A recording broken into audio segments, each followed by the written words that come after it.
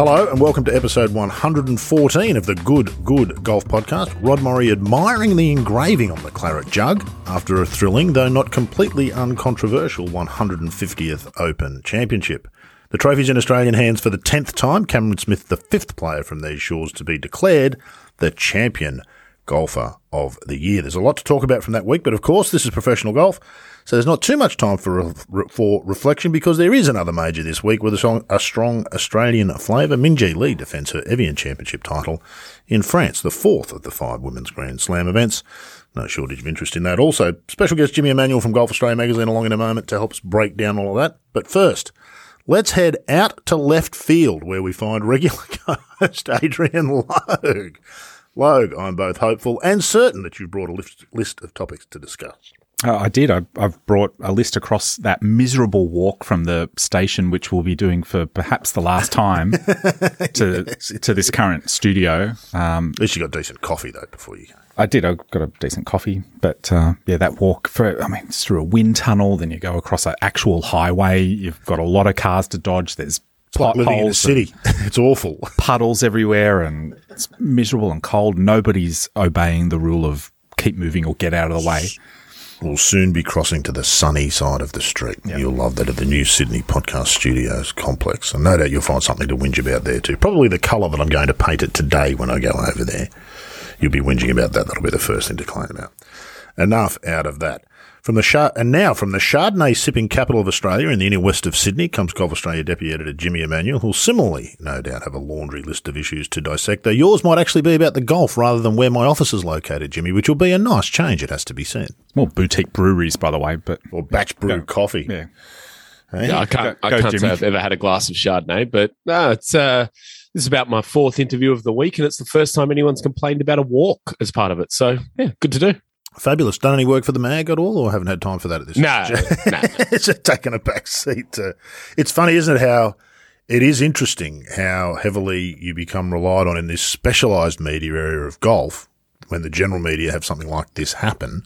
It's interesting how the phone starts to ring, isn't it?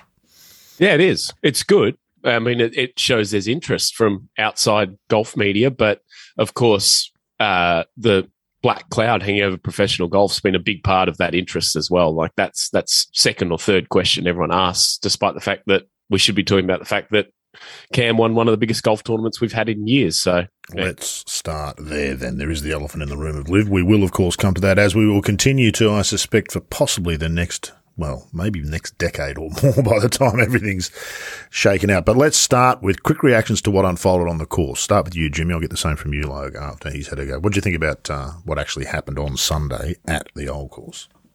Oh, it was super impressive. I mean, to shoot that round of golf, to get hot and make those 5 birdies in a row in the biggest tournament he's probably ever played, chasing down a guy who had almost the entire crowd behind him.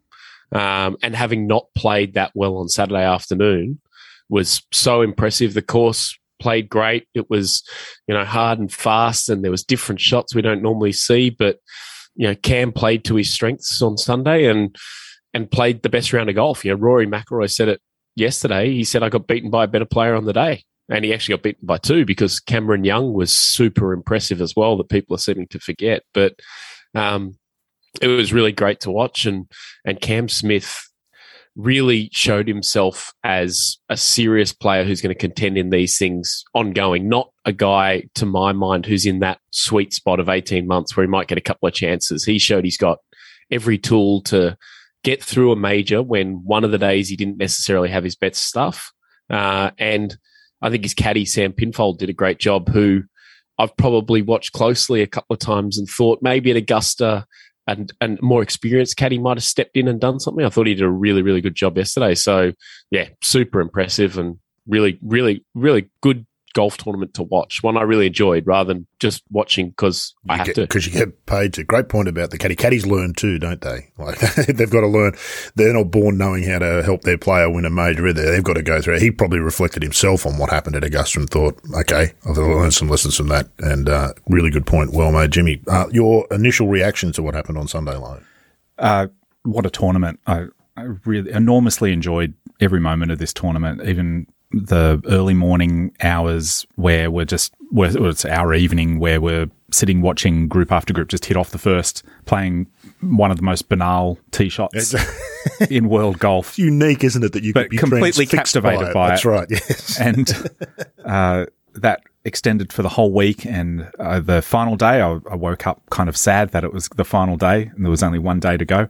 And that feeling just kept escalating throughout that whole round. But what a great finish we had. Incredible performance by Cam Smith. The golf course was just outstanding. It didn't need the wind to protect it in the end. There was a low score, but not outrageously low. And it seemed like it was a genuine challenge. Like those leaders were quite well separated from the majority of the field. It was just a magnificent test, and I truly enjoyed it. It was fantastic.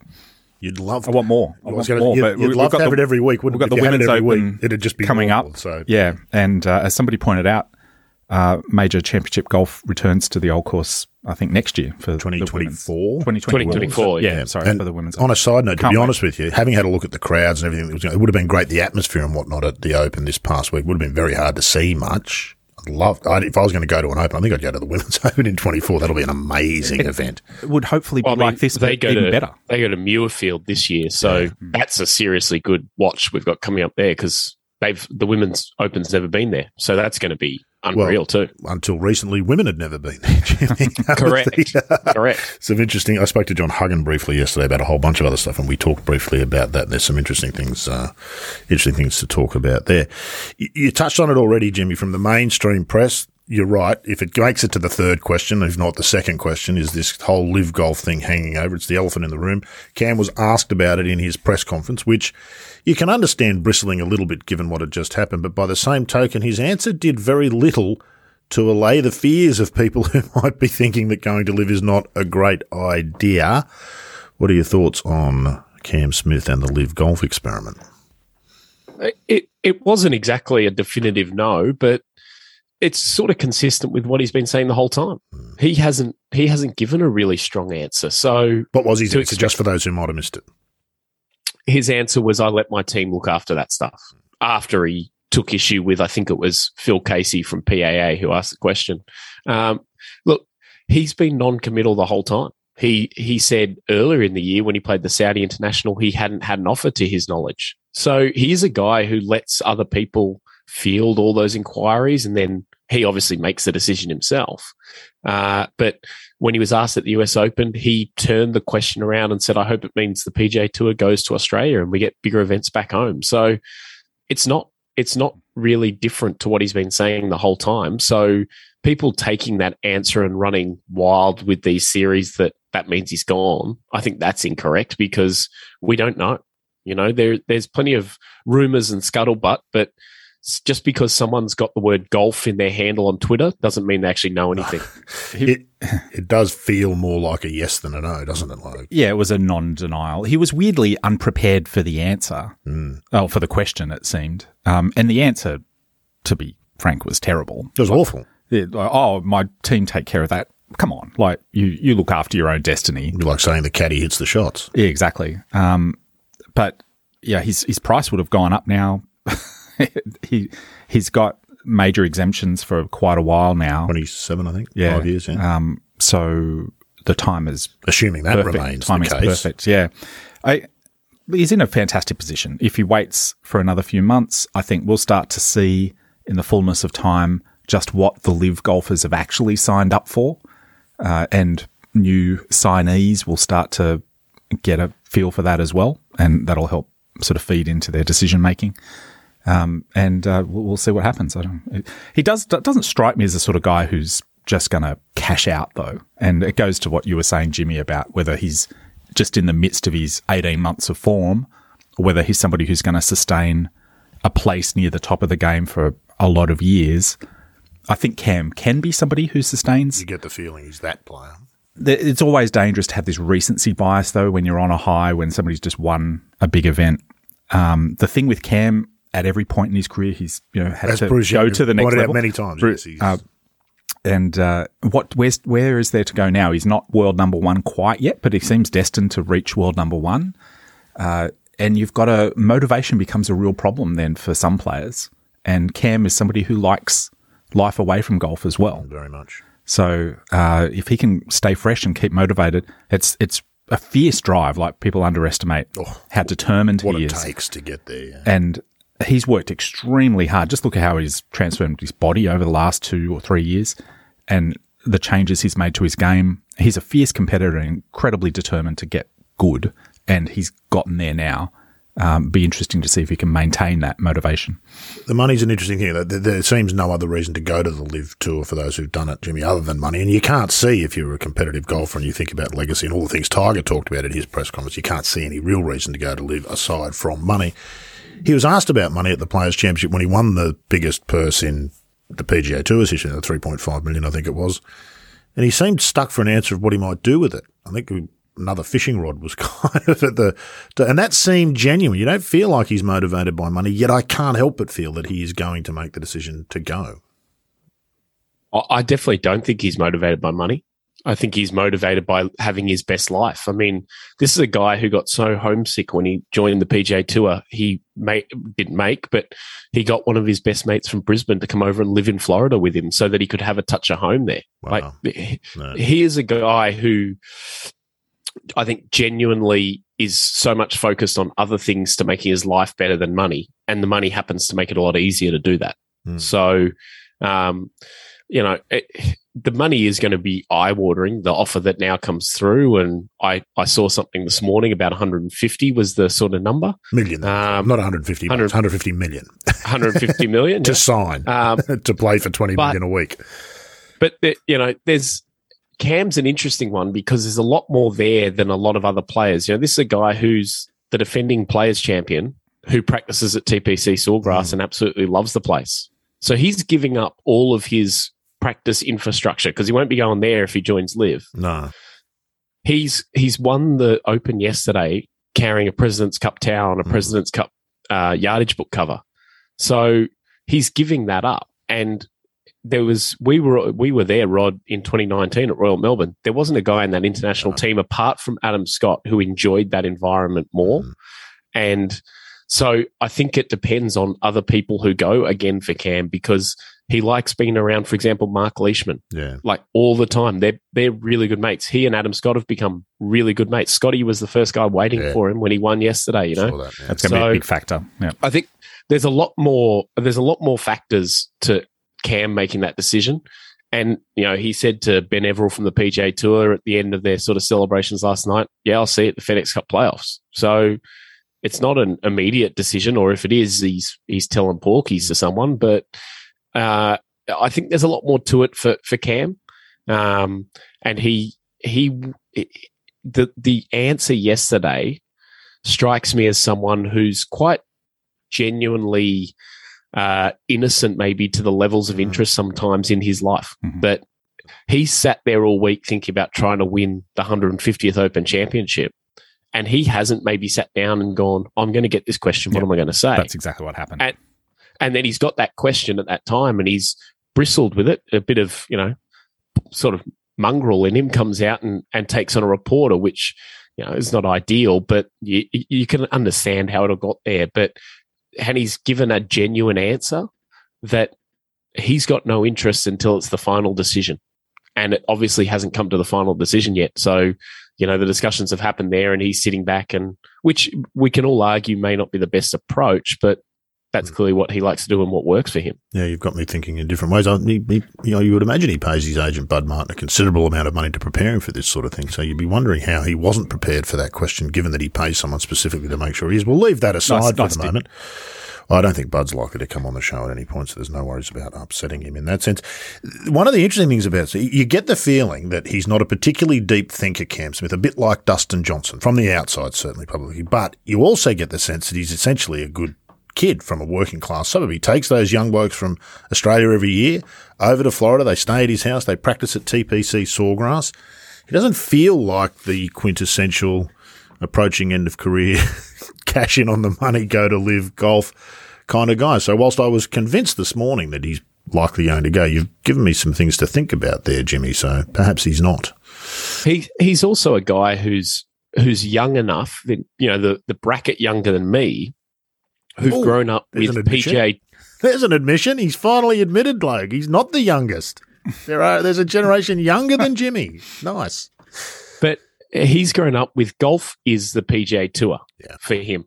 He hasn't grown up, where the European Tour and had, the bigger names that only played there and would occasionally go over. He's grown up and it's just been PGA Tour. Cam's 28, so he didn't see Norman anywhere close to his prime. So he's not in that sweet spot of Greg was my absolute undying hero. And, I'm used to golf being a big thing around the world. Cam wouldn't remember an Australian summer where there was, a huge amount of big names coming down here and big tournaments and all that sort of stuff. And I would say all he's wanted to do is play the PGA Tour. So there's more, that's the harder thing, I think, to win those guys over and bring them over. The thing that would help with Cam is to make Australia a part of it. This is a guy who genuinely loves golf and generally loves his country. If they could set it up and it was a world circuit and he could live in Brisbane, that'd play a big part in his decision. But that's not going to be the case. We all know that. It's going to be based around American events and everything. But, and to your point about, the similarities with Dustin, I think Cam does think a little bit deeper, but I think he sometimes intentionally withholds a little bit because he doesn't maybe want to say the wrong thing or make himself, appear foolish. I've had a lot to do with him in a lot of conversations, and he does think a lot more about golf than you might think from the outside looking in. And he's quite a genuine person. So I don't think he's an easy sell on the concept as much as people may think. Yeah, the Dustin Johnson comparison, I think, works on course. Yeah. They're both very good at getting in their bubble on golf course and just focusing on their game, which is it's a real asset that he's got there.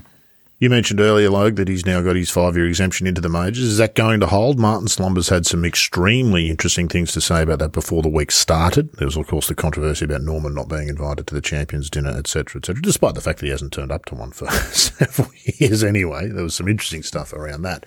But does Martin Slumbers say the things he says if he hasn't already sat down in a room with Mike Wan, Seth Waugh and Fred Ridley, and they have decided that this is going to be the language going forward? They will look at the exemption categories for their events moving forward. Yeah, there was a sense that the RNA was busting through the wall a little bit there, saying we're going to test the temperature here by making some statements and seeing what's how it's going. Is part of that coming from not collusion's probably not the right word, but collaboration with the other major championship organisations? For sure it was. For sure. They talk about everything from... The five families, as Shackelford likes to call them. I don't think people understand the extent to which they all collaborate on not just how they run tournaments, but the rules and handicapping and every aspect of golf. They are the cabal, the evil cabal that we've been looking for that run world golf. Is this what you're saying? No, I mean, we've got that collaboration to thank for world handicap system and rules of golf that work. You've really brought a lot of people on side there. It's an amazing achievement. These are the people that gave us the world handicap. The rules of golf that are consistent throughout the world, and there's a lot of good that comes from that collaboration. So yeah, absolutely, they've talked, and has the RNA just taken this opportunity to show some leadership, and even in some ways take attention away from their tournament, which they would like all of the attention to be on their tournament. Unselfishly, I think they've gone and put a word out there to see how it's going to play, and that's what an organisation in a leadership position does. Couldn't really avoid it though, could they either? That would have been dangerous. It would then be the elephant in the room, and it's a no-win situation in some ways. That's right, but we also talked about how it was probably the wrong thing to do to ban Norman. I think it was a kind of a stupid decision in the end. Well, I mean, the amount of coverage it got in the lead up is exactly why they did it. Yeah, it washed out of the news cycle. It was done by Thursday. Can you imagine had he lobbed up and played that Champions Challenge in a live cap and a live shirt and someone put a microphone in front of him? It derails what should be a great thing. I mean, we had opposing views in the mag that was about, should he be able to have the exemption in the tournament before it even got to this point? And he didn't bother to go in 2015 when it was obviously Peter Thompson's last time being there and making a scene. So if he cared about it, he would have gone. So if he was going this year, it was a pure PR exercise, which is his job. But you don't get to do your PR on someone else's time. And that's what it was going to be. And so, it gives the people who are behind, who like Live Golf, a thing to stand up and say they're just trying to crush it and all that sort of stuff. But, it's trying to avoid taking away from what was supposed to be all about the Open Championship, which is what it would have done, and you just got to look at Sergio talking to Spanish media and using that opportunity to tell people he's going to quit the DP World Tour and he doesn't care if he plays majors, and go, well, okay, why would you do that this week? Finally, something we agree on, Sergio. Yeah. Unavoidably, they seemed petty, I think, which was the consequence. I don't know there's a way to deliver that message of not having Norman come to that celebration of champions and the dinner and everything without sounding petty. No, that's right. There was no way perhaps to deliver it. But yeah, anyway. I do think Jimmy's right though, and I actually at the time I thought the same thing. Yes, you get the price you're going to pay is that you're going to be called petty, but what you get is not what Jimmy's just outlined, which is exactly what would have happened. Did that extend to the coverage, Jimmy? Lots of people, lots of conspiracy theories about, Dustin Johnson's in the top 5 and we haven't seen any video. All quite true. We saw limited. DeChambeau had a very good tournament. People got a taste of what it's like to be an Australian golf fan when an Australian's in contention and you don't get them to see them get a shot. I was watching that. I watched all of that final round coverage, and Adam Scott was making a charge. You didn't see him until he hit it in a gorse bush. You saw him hit one putt. So it wasn't just DJ, but DJ was a little bit further up there and looked very good all week. So you have to think maybe there was a little bit of something to it. But you'll never know. But it did feel a bit that way, that there was an intention not to show him until it was really going. But it was, the coverage on the last day was very much focused on Rory, because I think a lot of the people involved thought it was a bit of a fait accompli that he was going to win. He was the story. He was the story. Let's be honest. Yeah. For all the criticisms in the wash up about all the media all cheering for Rory and all, the truth is Rory was the story. Correct. Yeah, because Rory was the story if you won or if you lost. Yeah. Right. So you've got to track that. And then it turns out that there's another story. And so you go to Cam, and then Cameron Young was doing everything he could to make it exciting by either hitting not so good shots or hitting really good shots. So you want to watch that. Yeah. And, that's the sort of, there has to be somebody in a golf tournament that you don't see a lot of, even though they play really well. Who didn't want to tune into Cam on Sunday? Was that a joke? Ish. Oh, okay. Well, Probably didn't reach those dizzying heights. No, but there you go. Yeah. Like, well, just going down, having a look at some of the players there. Cameron Young, just adding to what the Jimmy forgotten said. Cam. Really, in all seriousness, he was the forgotten Cam who played Camera 2. Yeah. He bogeyed the first, and then you sort of wrote him off. But he's had a sensational year. Interesting how the old course served up some of the players who are in form.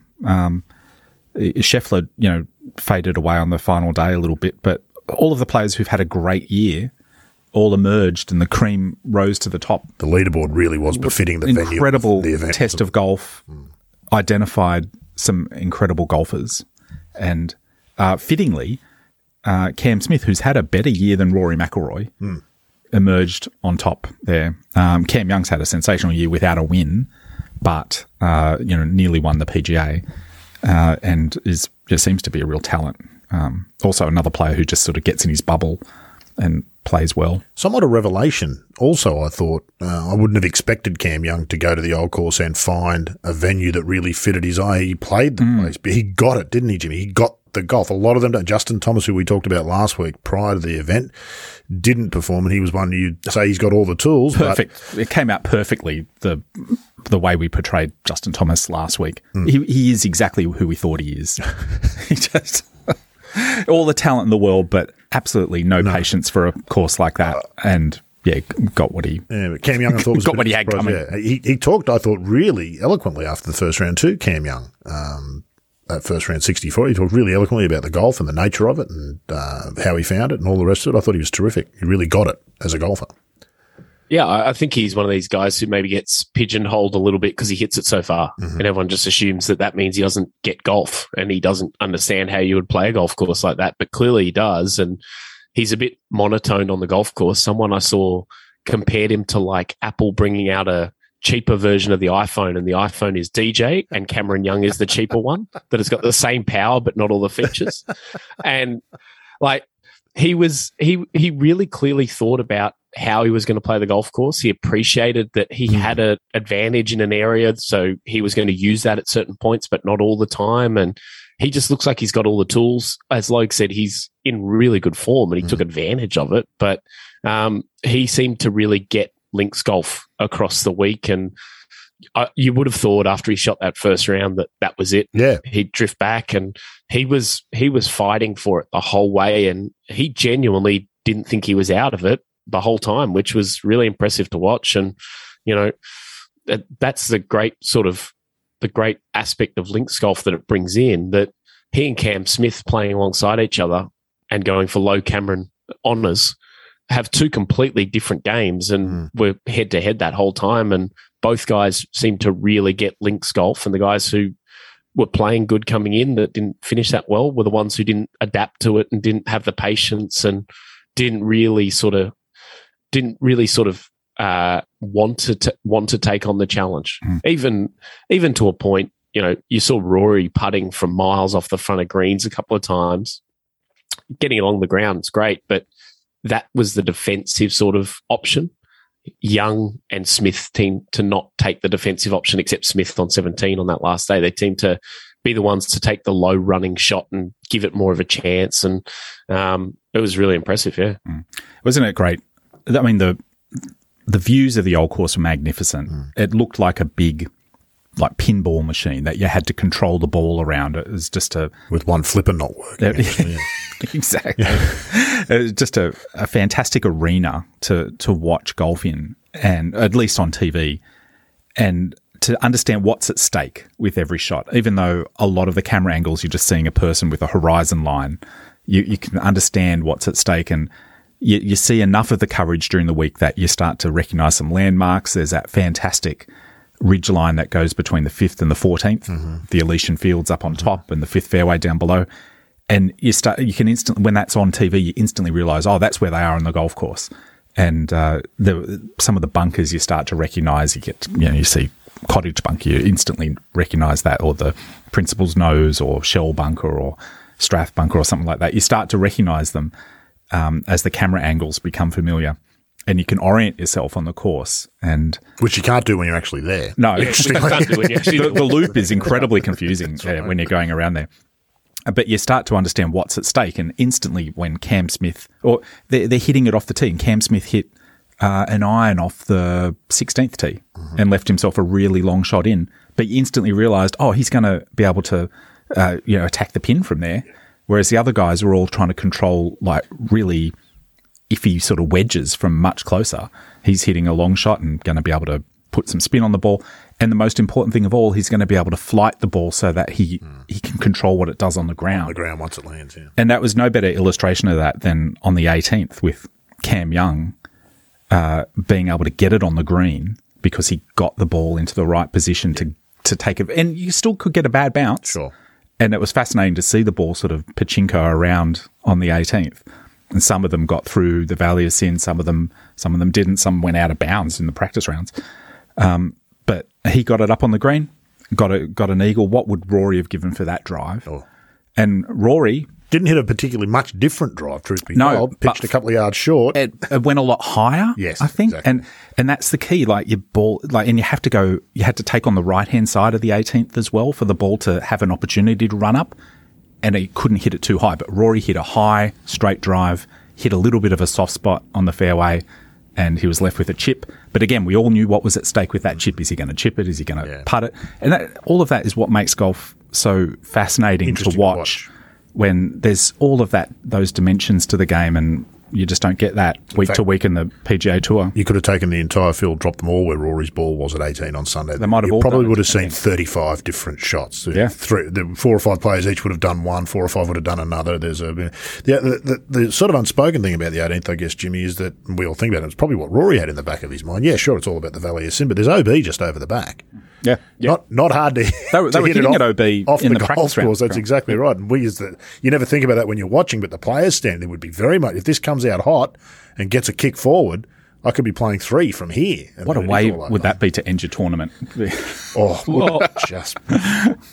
I mean, it was in the earlier rounds where there was a lot of less than driver off that tee where it was downwind. Yep. And they're hitting a shot that is more than likely going to come up short of the green, or if it gets the best kick, it's going to be on the green. That's really cool to watch. Not, if I get a bad kick, I'll end up in a bad spot. It's if I get a good kick, I'll end up in the best spot. Mm-hmm. That's fascinating to watch. And it's a niche area of it. But one of the things that always is great to watch during that week, how much guys change their equipment because it's such a different test. You know, Cam carried a different lob wedge because he needed less bounce. I reckon every guy in the field had a different bounce set up in their wedges. Cam carried 2 3-irons because he needed specific shots. You know, these guys are having to completely overhaul what they do week to week to play good on that golf course, which is so cool to watch. And a guy like Rory, to that point about his drive on 18, he has geared everything about the way he hits driver to hit it high and carry it a long way. Yep. Now, that's great every other week, but when you get there, sometimes it's better to not hit it that high and not carry it that far because you're getting it on the ground and you can predict where it's going to land and where it's going to roll out. So it really taps into the artist in these guys. And that was great to see the guys who didn't finish right up the top, but have that in their golf game. You know, there are a couple of the Australians that played really well, like Anthony Quayle on debut. Very much. I've spent a lot of time with Anthony, and he's got a golf game that is perfect for that. He really, you can see, really enjoys the mental challenge of a golf course like that, and he likes to work the golf ball. Lucas Herbert, same thing. Minwoo Lee, same thing. These guys who, you know, really thrive when they have to see something different. You could see how engaged Adam Scott was with the whole thing all week. Like, that's the beauty of that golf course, and the beauty of that last hole is trying to hit it in a spot that's not going to end up putting you in trouble, but not if it gives you the opportunity that if you get the bounce of the week, you're in a great spot. And that OB long is part of that equation that you don't think about because the camera's above the OB. So, you know, that's right. You don't see them go up the steps very often, but they can. Yeah. In fact, you almost never. I'm trying to think if I've ever seen it televised, a ball going OB there. I don't think I have, but it's certainly in the mind of the player who's standing on the tee. Yeah, absolutely. Or over a second shot with the, you know, you could blade it. That's the real danger for the players like us. You could hit a little rocket off the blade. That's exactly right. You can easily run it up. Neck height to some spectators. What does Huggy call it? The sickening knee-high fizzer. Yeah. The pitch that goes wrong. No, if you hit one of those, you might get a bounce off the clubhouse. It might come back. That might be the play. Well, people standing behind there will probably kick it back for you if they're in that sort of mood. You sort of touched on it there, Jimmy. I just wanted to wrap up with sort of some of the Australian performances, and we haven't talked much, obviously, because Cam Smith won it, but it was a pretty impressive week for the Australians, wasn't it? Minwoo Lee's apparel deal aside, what was that skull that he had on his shirt on day one? And did I imagine that he had a skeleton down his back on the little sweater that he had on when he opened? What's that about? It's a Korean brand that you cannot find much about. So, yeah, I do not know. But he's had that for a while. I had that all year, I think. Is the skull a usual thing, or is that a normal thing, the skull? Yeah. Right. Okay. Yeah, so I can't offer much more insight. My Korean clothing knowledge is not that good, I'll be honest. But a good week for the Australians, has to be said, overall. I thought really impressive stuff from most of them. It was great to have so many guys in contention or, you know, in contention for their best finishes. And it's a lot of golf that guys would have grown up similar playing, you know, sandbelt golf, that it's not the same idea, but there's similarities that would have really got going. And it was awesome to see, you know, that first off that we had 11 players in the field. That's pretty impressive. And then that so many of them played well. I mentioned him already, but Anthony Quayle, I was so impressed by. You, of course, didn't see him much on the coverage, but his friends did a good job of putting Instagram stories up of every shot he hit. And He was great. Crowd really took to him and his second best moustache in Australian golf. And he was among, and Lucas Herbert is another one that links golf really seems to fit him. Yeah. And Minwoo again, like that, Minwoo would show up to that event and want to play well every year because it just seems like such a natural fit. Yeah. The listeners can't see it. Where does your Tash rate in Australian golf then? Where do you think? Probably. You're not saying Cam Smith number one. You're one. Quayle two. I'm going on record as saying Cam Smith's moustache is the most embarrassing thing in Australian golf. It is a bit of a joke. I think I had the same moustache when I was 14. Very wispy, isn't it? It's not his greatest feature, I think. Have we missed anything there? Well, a couple of other plays before we leave. So I thought that experiment, which we talked about last week, of seeing what a Will Zalatoris was going to do, it was interesting to see that play out. Very much so. I think there's something lacking in the model that they're using for when it comes to links golf. Scott Fawcett thing, the decade golfer. I think there's every validity. It's incredibly valid to look at your shot dispersion and say, this is where I should aim. And then sometimes when I aim there, it's going to go to the right a little bit, and that gives me the best angle. But to aim for that angle, it brings into play areas of the course that you don't want to go. I get all that. I think that's fantastic. But there's two dispersions that you need to take into account. There's the dispersion of where your ball's going through the air and where it lands. And then there's just the dispersion of what it does once it lands. Mm-hmm. And what the ball's doing through the air also determines what it's going to do when it lands.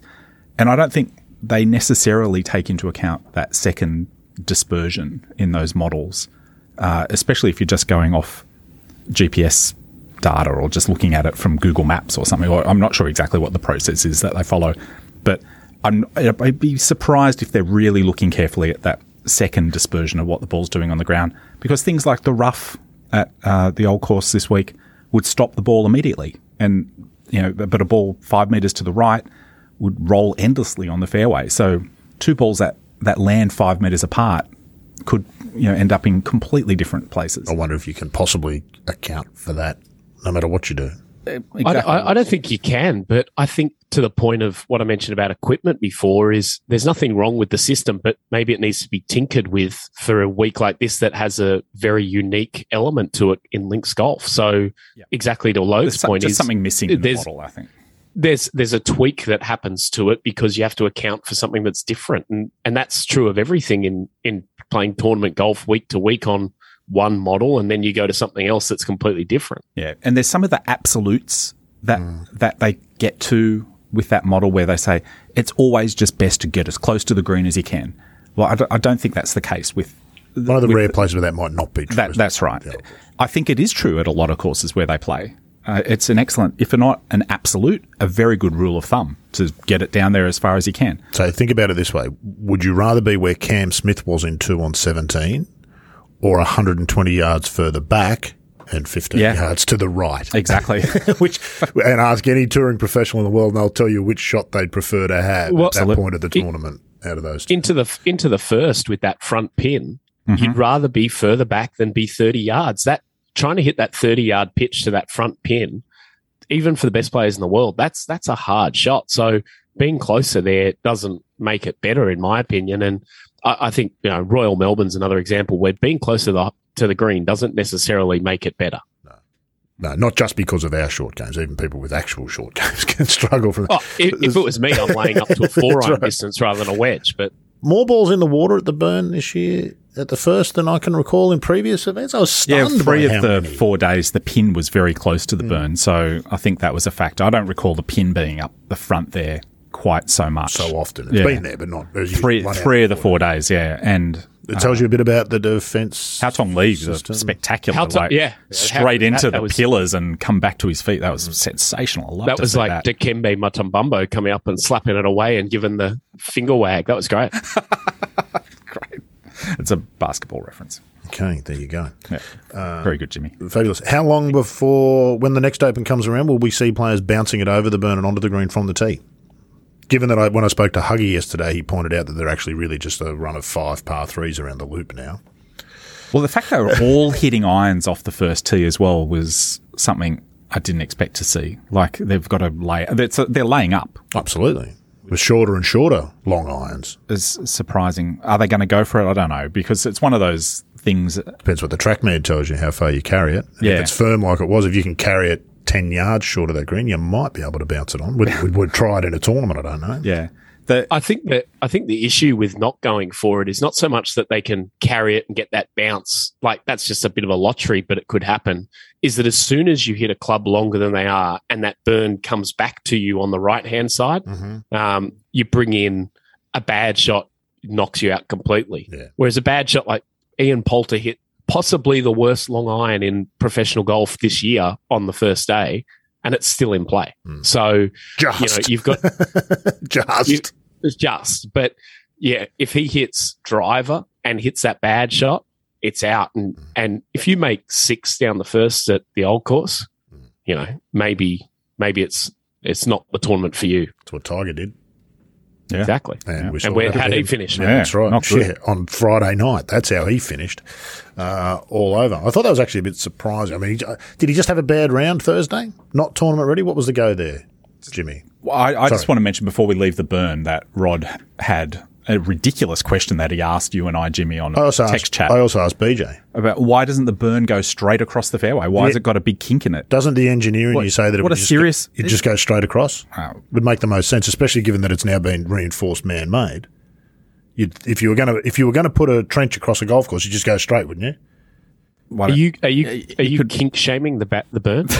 No, that's an absurd proposition that you've put forward. It just dawned on me when I was looking. I thought, well, why doesn't that just go straight across? If you were going to make that, write a letter to the straight across. No, I think BJ had the answer, which neither of you two monkeys managed to come up with. I thought the question. It's a natural water course, and they just don't run straight. It's okay. Well, that was the end of that. None of you guys said that, so I didn't think it was worthy of a response. Yeah, I didn't. I agree completely, Logue. I thought it was a ridiculous concept. All right, well, I'll finish the podcast on my own then, and you two can go off and talk about how clever you are in another room somewhere else. Let's Tiger Woods. Sorry, Jimmy, I interrupted. Yeah, just quickly on Tiger, and then we'll move on to the Evian.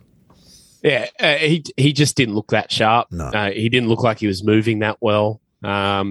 And I think it's now a realization that, like every other tournament golfer that's not named Tiger Woods, when he doesn't have his best stuff, he's not going to be able to make it through to the weekend and hang around and then get into contention if he gets hot.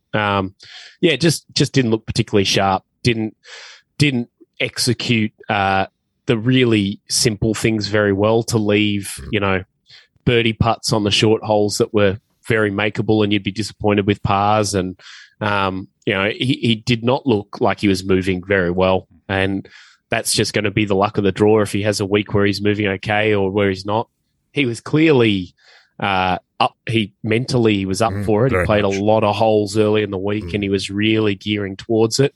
But it was that real big occasion, and it's just a body that, whether it shows up that week or not, and if you're not sharp and not tournament sharp, going to a completely different idea, as good as he's been on that golf course and at Links Golf, it's a really hard thing. And he just didn't look like he had it body wise or game wise this week. And that was, that's going to be the results occasionally for him as he keeps doing it. I think it's not a completely write it off for the future. No, I think there will be times where he comes back and he has it and his body feels better. But he's still learning about what his body can and can't do with this new leg. And, I think we've all seen photos of the leg, and it's a horrific looking thing. So, he maybe overdid it early in the week and he would change that, but that's just going to be his new normal of playing tournament golf. I've often thought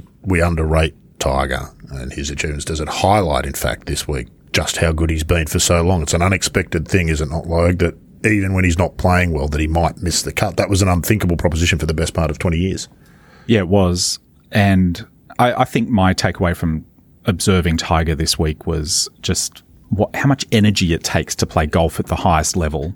And in hindsight, it was almost ridiculous to think he could have been a contender, just when you observe what the week took out of Rory and Cam Smith, and the energy that they had to put into winning. You just realise what a difficult thing it is to win a golf tournament. And then add on top being Tiger Woods. Yeah, let alone a major under that attention. And, I guess Rory got the Tiger Woods experience this week, and in a way, he's the sort of player who can feed off of that attention and channel it into his performance. But the energy that must have going through you mentally, physically, for 4 days sustained like that is just something. Yeah. You just look at Tiger going around, even as enthusiastic as he seemed about it, no chance he had that sort of energy to sustain through the week. There's just no way he was ever. It was ridiculous to consider. But, I'm glad we got to see him play the old course again. We might not get to see it again. No, quite possibly. We'll see. Is he ever going to contend in a major again? I don't know. After this week, I don't think so. But, hard to say. Tom Watson did it. The conditions might need to be playing into the...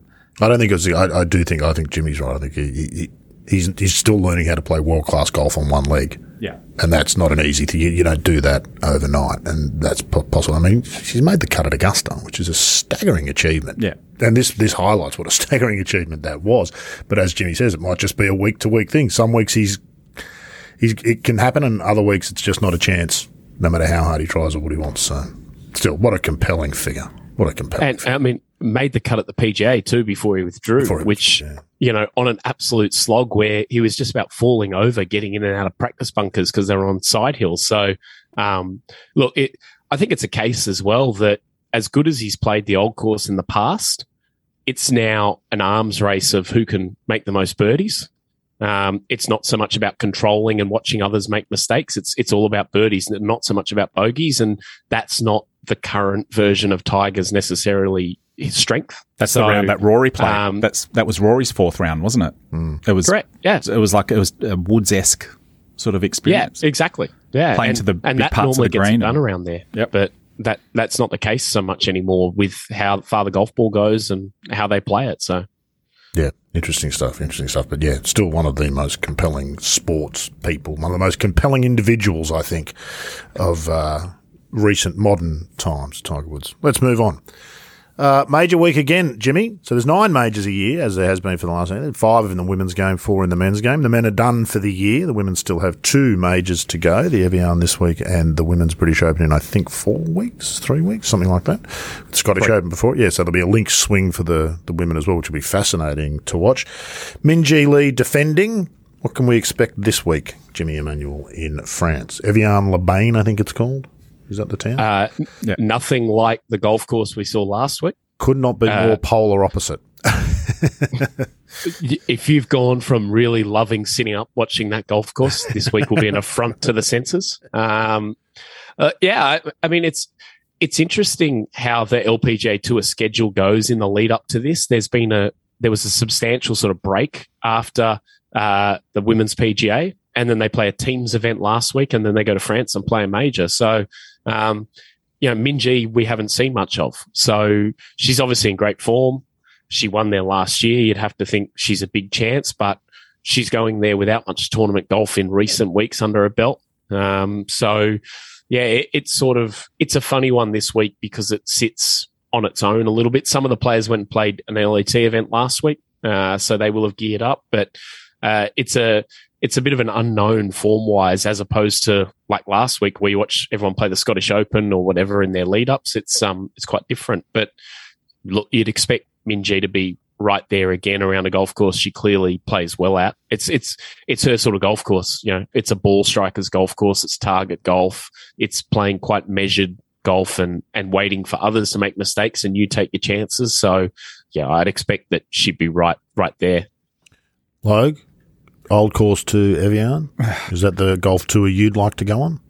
I'd skip the Evian. I looked at it on Google Maps the other day just to see how uninspiring it looks. It really. This is the course, by the way, not the place. We don't want to be. I don't want to fall into the trap of downplaying the importance of an LPGA moment, which you're not doing. But I've never felt that the Evian course is worthy of its status in the women's game. No, it doesn't serve the women's game well that one of its majors is played on a course that's not good enough. Agreed. It doesn't showcase their game. No.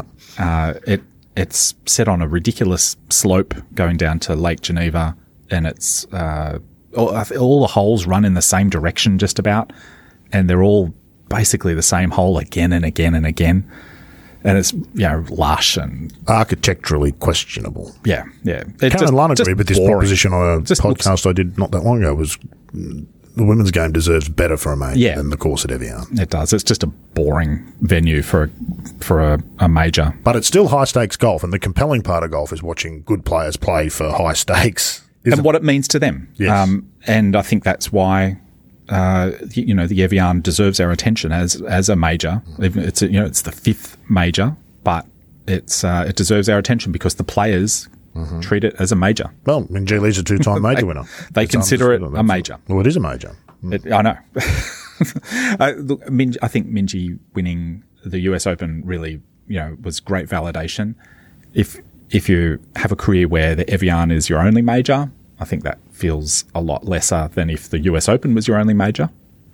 Is the Evian the Players' Championship to the men's four majors? The fifth most important tournament? It's not even that. I think it's really sort of a bit more of a example of how different the two men's and women's golf is. That it's a major. The players obviously, like Logue said, know it's a major and treat it as such, but it's got much more to do with financially is why it's a major in the first place. So I think it's quite different to the players in that, say what you want about Sawgrass, but it's a big theatre sort of a thing. Mm-hmm. The course at Evian doesn't create that same sort of theatre.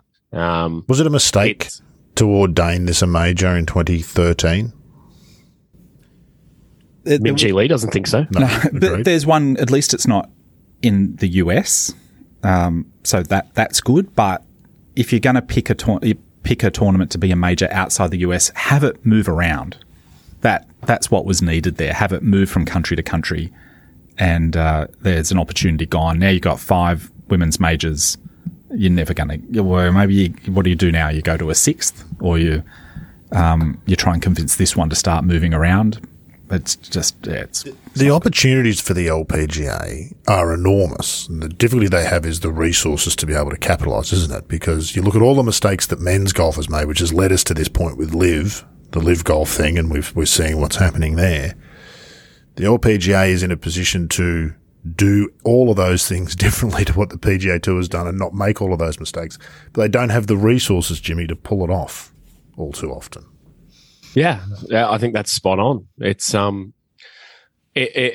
Logue says, this is a particularly interesting case because it's only recently become a major. But if you take that status off something like that, does it cheapen the majors and does it make it, but the LPGA is in a situation where everyone understands it's still a growing and deservedly so tour and that you can make changes, and if the players buy in, they buy in, and that's what makes it so. So it's a far more malleable sort of a tour, and the tournament ideas are a lot more fluid, I suppose. That means it can avoid the traps of men's golf because there's not the money there, So the US Women's Open, the Women's British Open, and the Women's PGA have all elevated themselves to truly special status. Those 3 stand out, and they've done that on the back of taking the tournaments to golf courses that elevate the game. The purses have followed, but it didn't start with increasing the purse amounts. It started with taking them to the venues that elevate the game. And that's where both the ANA, now the Chevron, I think they've named the course now in Texas where they're going to play it, and this one fall down. The cart is before the horse, and that seems problematic. If you were going to redraw the men's game, as we've heard Clates and Huggy say many times, you'd do it completely different. But if you were going to redraw the women's game, same is true. You would certainly have one of the 4 majors, or you would make it 4 majors, and one of them would be played in the Asia-Pacific region. No question, at least one. You could maybe make the case with women's golf that 2. And I think there's a case to be made for one major being at the same venue every year. Mm-hmm.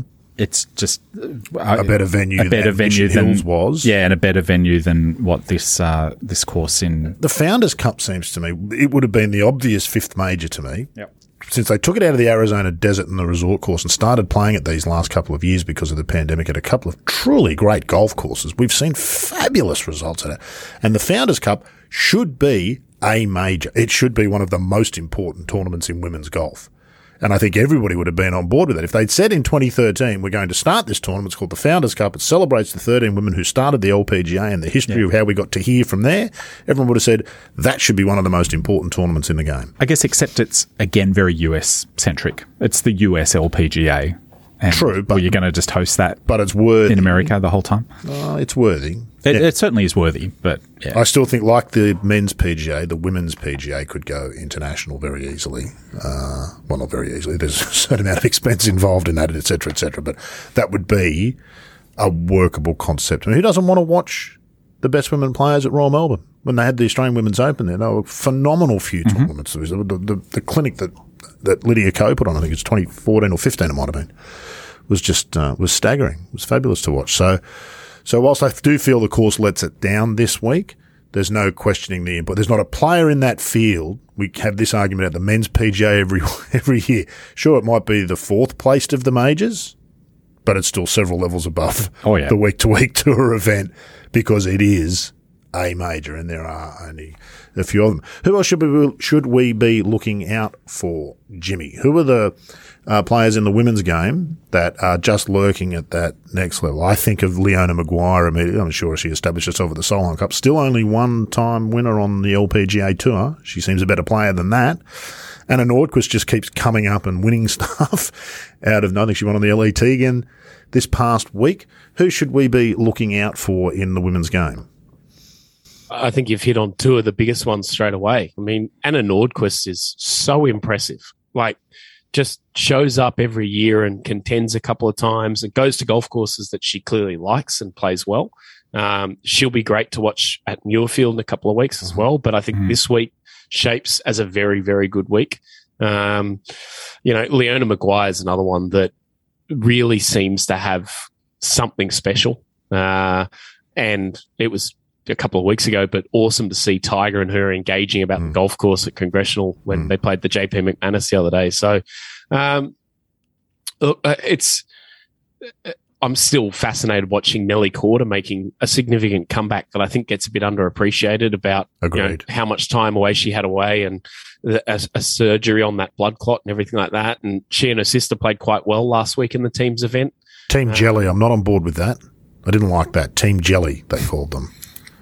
Jessica and Nelly. I just wasn't on board with that. I've been trying to make Norda and Jorda a thing, but that's not. Yeah, stop doing that. Yeah, okay. That's about as impressive as Team Jelly. Norda and Jorda. Yeah. All right, you're Jimmy. They come in threes. He's had a shocking joke. I've had a shocking joke. It's your turn at some point between now and the end of the show. Look, outside of those guys, it's has Jin Young Ko had her 18 Jin Young months? Ko. Is this what you're saying? I think it's getting there, yeah. Huge call. Yeah. There's your bad joke. I think you can't keep going at that rate. It's as good a run of golf as we've seen for a long, long time, but it has to fall off a little bit. And she strikes me as someone who's going to have hot streaks ongoing where she will, fall off a little bit and then pick back up again. But I haven't necessarily seen enough to suggest to me that she's going to show up and absolutely brain them this week. Glad you added this week because there's only 63 straight greens in the last 20 years. She gets something else. The things she achieves, amazing. That non-bogey streak, the greens in regulation streak, and just consistent top 5 performances. It's got to translate into another major win sooner than later. Inji Chun as well. Yeah, absolutely. What a performance she put on at the women's. Past winner here as well. Past winner here. Rediscovered her game. Was in the wilderness there for a while. I know caddy Dean Hurden reasonably well. I exchange messages with him quite often, and he's excited about the week ahead, although he's not a small unit, Dean, and it's not the easiest walk in golf, as I pointed out to him. He said, yeah, you tend to be a little leg weary after the 4 days there. He had COVID after the PGA too, so he's dropped a few kilos, not of his own choice, but because he sort of had to. But I certainly think there. I tell you the player that I think, and I've said for a while, no surprise, not like I've made any revelation, Ataya Tittikul, who played well here last year. I think she finished third. She's won once on the LPGA as well. I got to see her firsthand, of all places, at Dubbo Golf Club in the Women's New South Wales Open a couple of years ago. She was in third gear at best, could not get anything right, and was still 3 steps above the majority of that field. An extraordinarily talented golfer who will be a world number one in the not too distant future. I'm sure of that. I think for two people, if you're sitting down to watch it, 2 players that I've watched a bit of, 2 of the amateurs that I would encourage people to watch play a bit, Rachel Heck and Rose Zhang. Yeah, I was going to say Rose Zhang. I'm so impressed by those 2 players every single time I've seen them compete. And yeah, the more chances they get to play these events, they're only going to get better. But they're also 2 that I don't mention as watch these 2 players are going to be a couple of years' time. These are, they could play really good golf and find themselves in positions to contend on legitimate contenders. Yeah, feels like Rose Zhang is ready to make a big impression in a big tournament.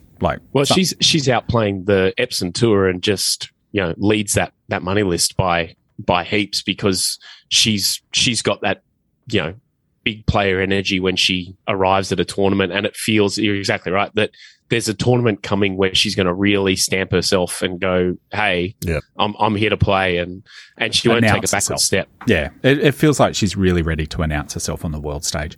For people who follow golf and have followed her amateur performances, we know about her, but the more casual golfing viewer, I think, is yet to have Rose Zhang sort of announced to them, and this feels like this week could be the week that she contends and does something special. Anna Davis, who won the Augusta National Women's Invitational, the left-hander who impressed everybody so much with the bucket. She's also in the field. I wanted to ask you, Jimmy, specifically about Hannah Green.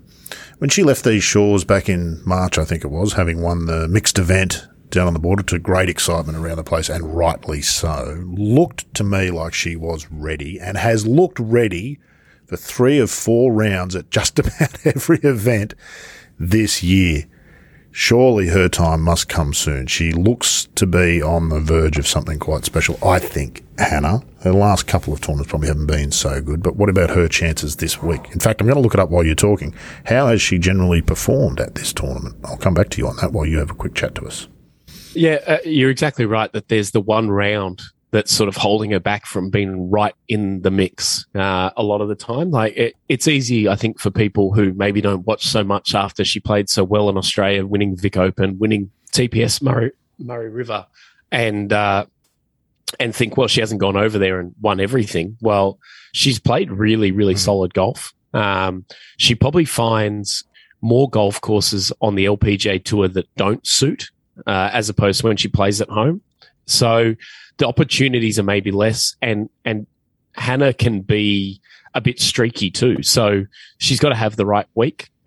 This week could suit now with the way her game is. If she can get driver in play, she'll have a lot of birdie chances around there and get an opportunity to put her stamp on there. But she's one that you'd think is a very big chance this week because she's had a couple of weeks off and she's come home, which typically, if you look at Hannah's career, that's always something that bodes well. So, yeah, she's had the maybe not distraction, but, she got engaged earlier in the year as well. So, Jared Felton finally got down on one knee. So, but there's, I think the back end of this year could be really good for Hannah. She'll be one who's got a big circle around the Australian Open, and she'll really compete through the back half. I think every year when you go to the AIG Women's Open, people talk about Hannah because Scottish lineage and all this sort of stuff. But I think her game this year is really prime for that. Evian probably doesn't suit as well, and I'm not looking at a record like you are, but I don't think it would be that good. You'll have a sigh of relief when you understand that she's only played twice, missed the cut once, tied 30th, the other hasn't played it the last 2 years. One, I think, was the Olympic year, and the pandemic was all sort of awkward as well, so hasn't been her favourite venue. Yeah, I don't necessarily think this is a golf course that out and out suits her, but she's now at a level with her game where that doesn't matter so much, doesn't it? It doesn't matter, yeah. And so the break at home would have been a nice little lead up to it, and you'd hope, but I'd say she's got a big circle around the Women's Open at Muirfield, and I'd say she's got a bigger circle around the Australian Open at Victoria and Kingston Heath. Top 10 in 2 of the 3 women's majors this year so far, Logue. Tied 8th at the Chevron. It's great to have this in front. I should have the computer in front of me more often when we do this stuff. Tied 5th at the Women's PGA, which was the last time she teed up. She's a big event player, Hannah Green, I feel. The bigger the event, almost the better and more focused she is. She wants it. And I think Jimmy's right about the Australian Open. She told me once that it was at least as important as the majors to her. She'd rather have an Australian Open than a major win, I think she might have said. Yeah, she's an extremely consistent performer, and she's one that can optimise her game for the big events, it seems. The way she manages her time now throughout the year as well, like where she locates herself in the world and what she's doing, all seems to be about. She's in the luxurious position, or she has the luxury now of being able to focus on these big events. And she's very good at optimising her form for those big events. So look out. Yeah, I mean, she's certainly going to be up there. Logue is the missing ingredient, Monica Marcazzani. Oh, could be. Yeah. Come on, explain for the poor listeners who've got no idea what you're talking about. Monica Marcazzani, sister of James, who's a PGA Tour of Australasia player, who caddied for Hannah at the Vic Open and TPS Murray River for the 2 wins. Yep. So, and was kind enough when we were shooting Hannah's What's in the Bag to clean the bag so that we could get a good shot of the name Hannah Green. Sensational. Very, very meticulous cleaning of the bag, just like the... In the unlikely event that Monica is a listener, because I don't think that's our demographic, that's not our strong suit, the young women of golf listening to the Good podcast, but on the off chance that she does, good to have a shout out to Monica. Well done, Monica. And give her a follow on Instagram. She's a very talented artist. She's got an Instagram account called One Observation, and she makes some incredible artworks there. She's very good golfer. Let me guess, the link's going to be in the show notes, Lo. Yes. Because I can see you looking it up now, ready to email it to me and adding it to the list. We'll be looking forward to that. Anything I've missed from, well, obviously there's millions of things we've missed from this week. Anything else we need to talk about before we, let's be honest, go, because time's getting away? Jimmy?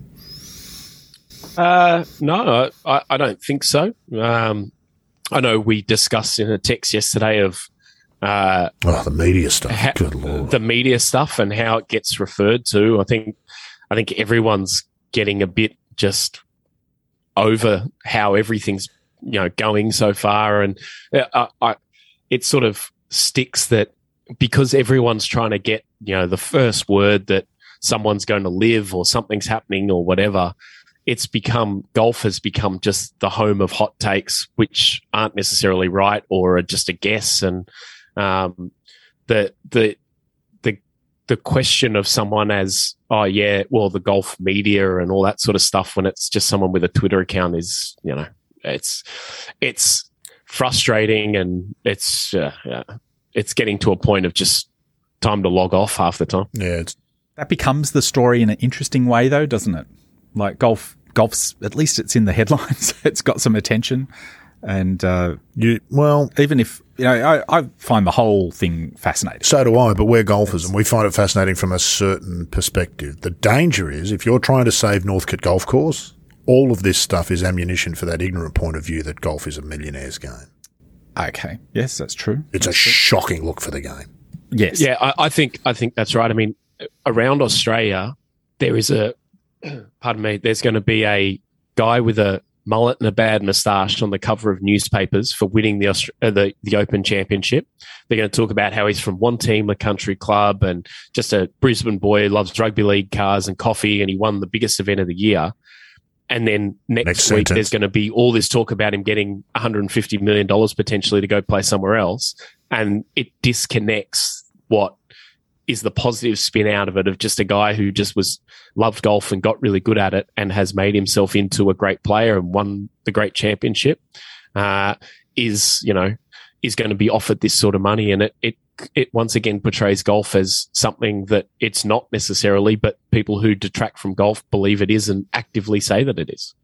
And you can't really blame them for having that opinion when you see the coverage that the game gets. Yeah, that said, I think those are pretty deep cuts. I don't know that all of that is cutting through necessarily. For the most part, people glance at the thing and see a bloke who looks like them to some extent, and it's like, oh, somebody, some like typical Aussie bloke won a big tournament, did he? Yeah. Like that. I think that's the surface level takeaway. That deeper cut, I just don't think that gets through. It gets through to golfers, like blokes who have been completely unengaged with professional golf at my club are now texting me saying, "Oh, what do you think of this? What do you think of that?" How'd they get your number? How did the rabble get? Or have you got a second number? Hey, no, so there's some interesting discussion there, I think, amongst golfers, and the image to non-golfers, I think, is I wouldn't read too much into it, honestly.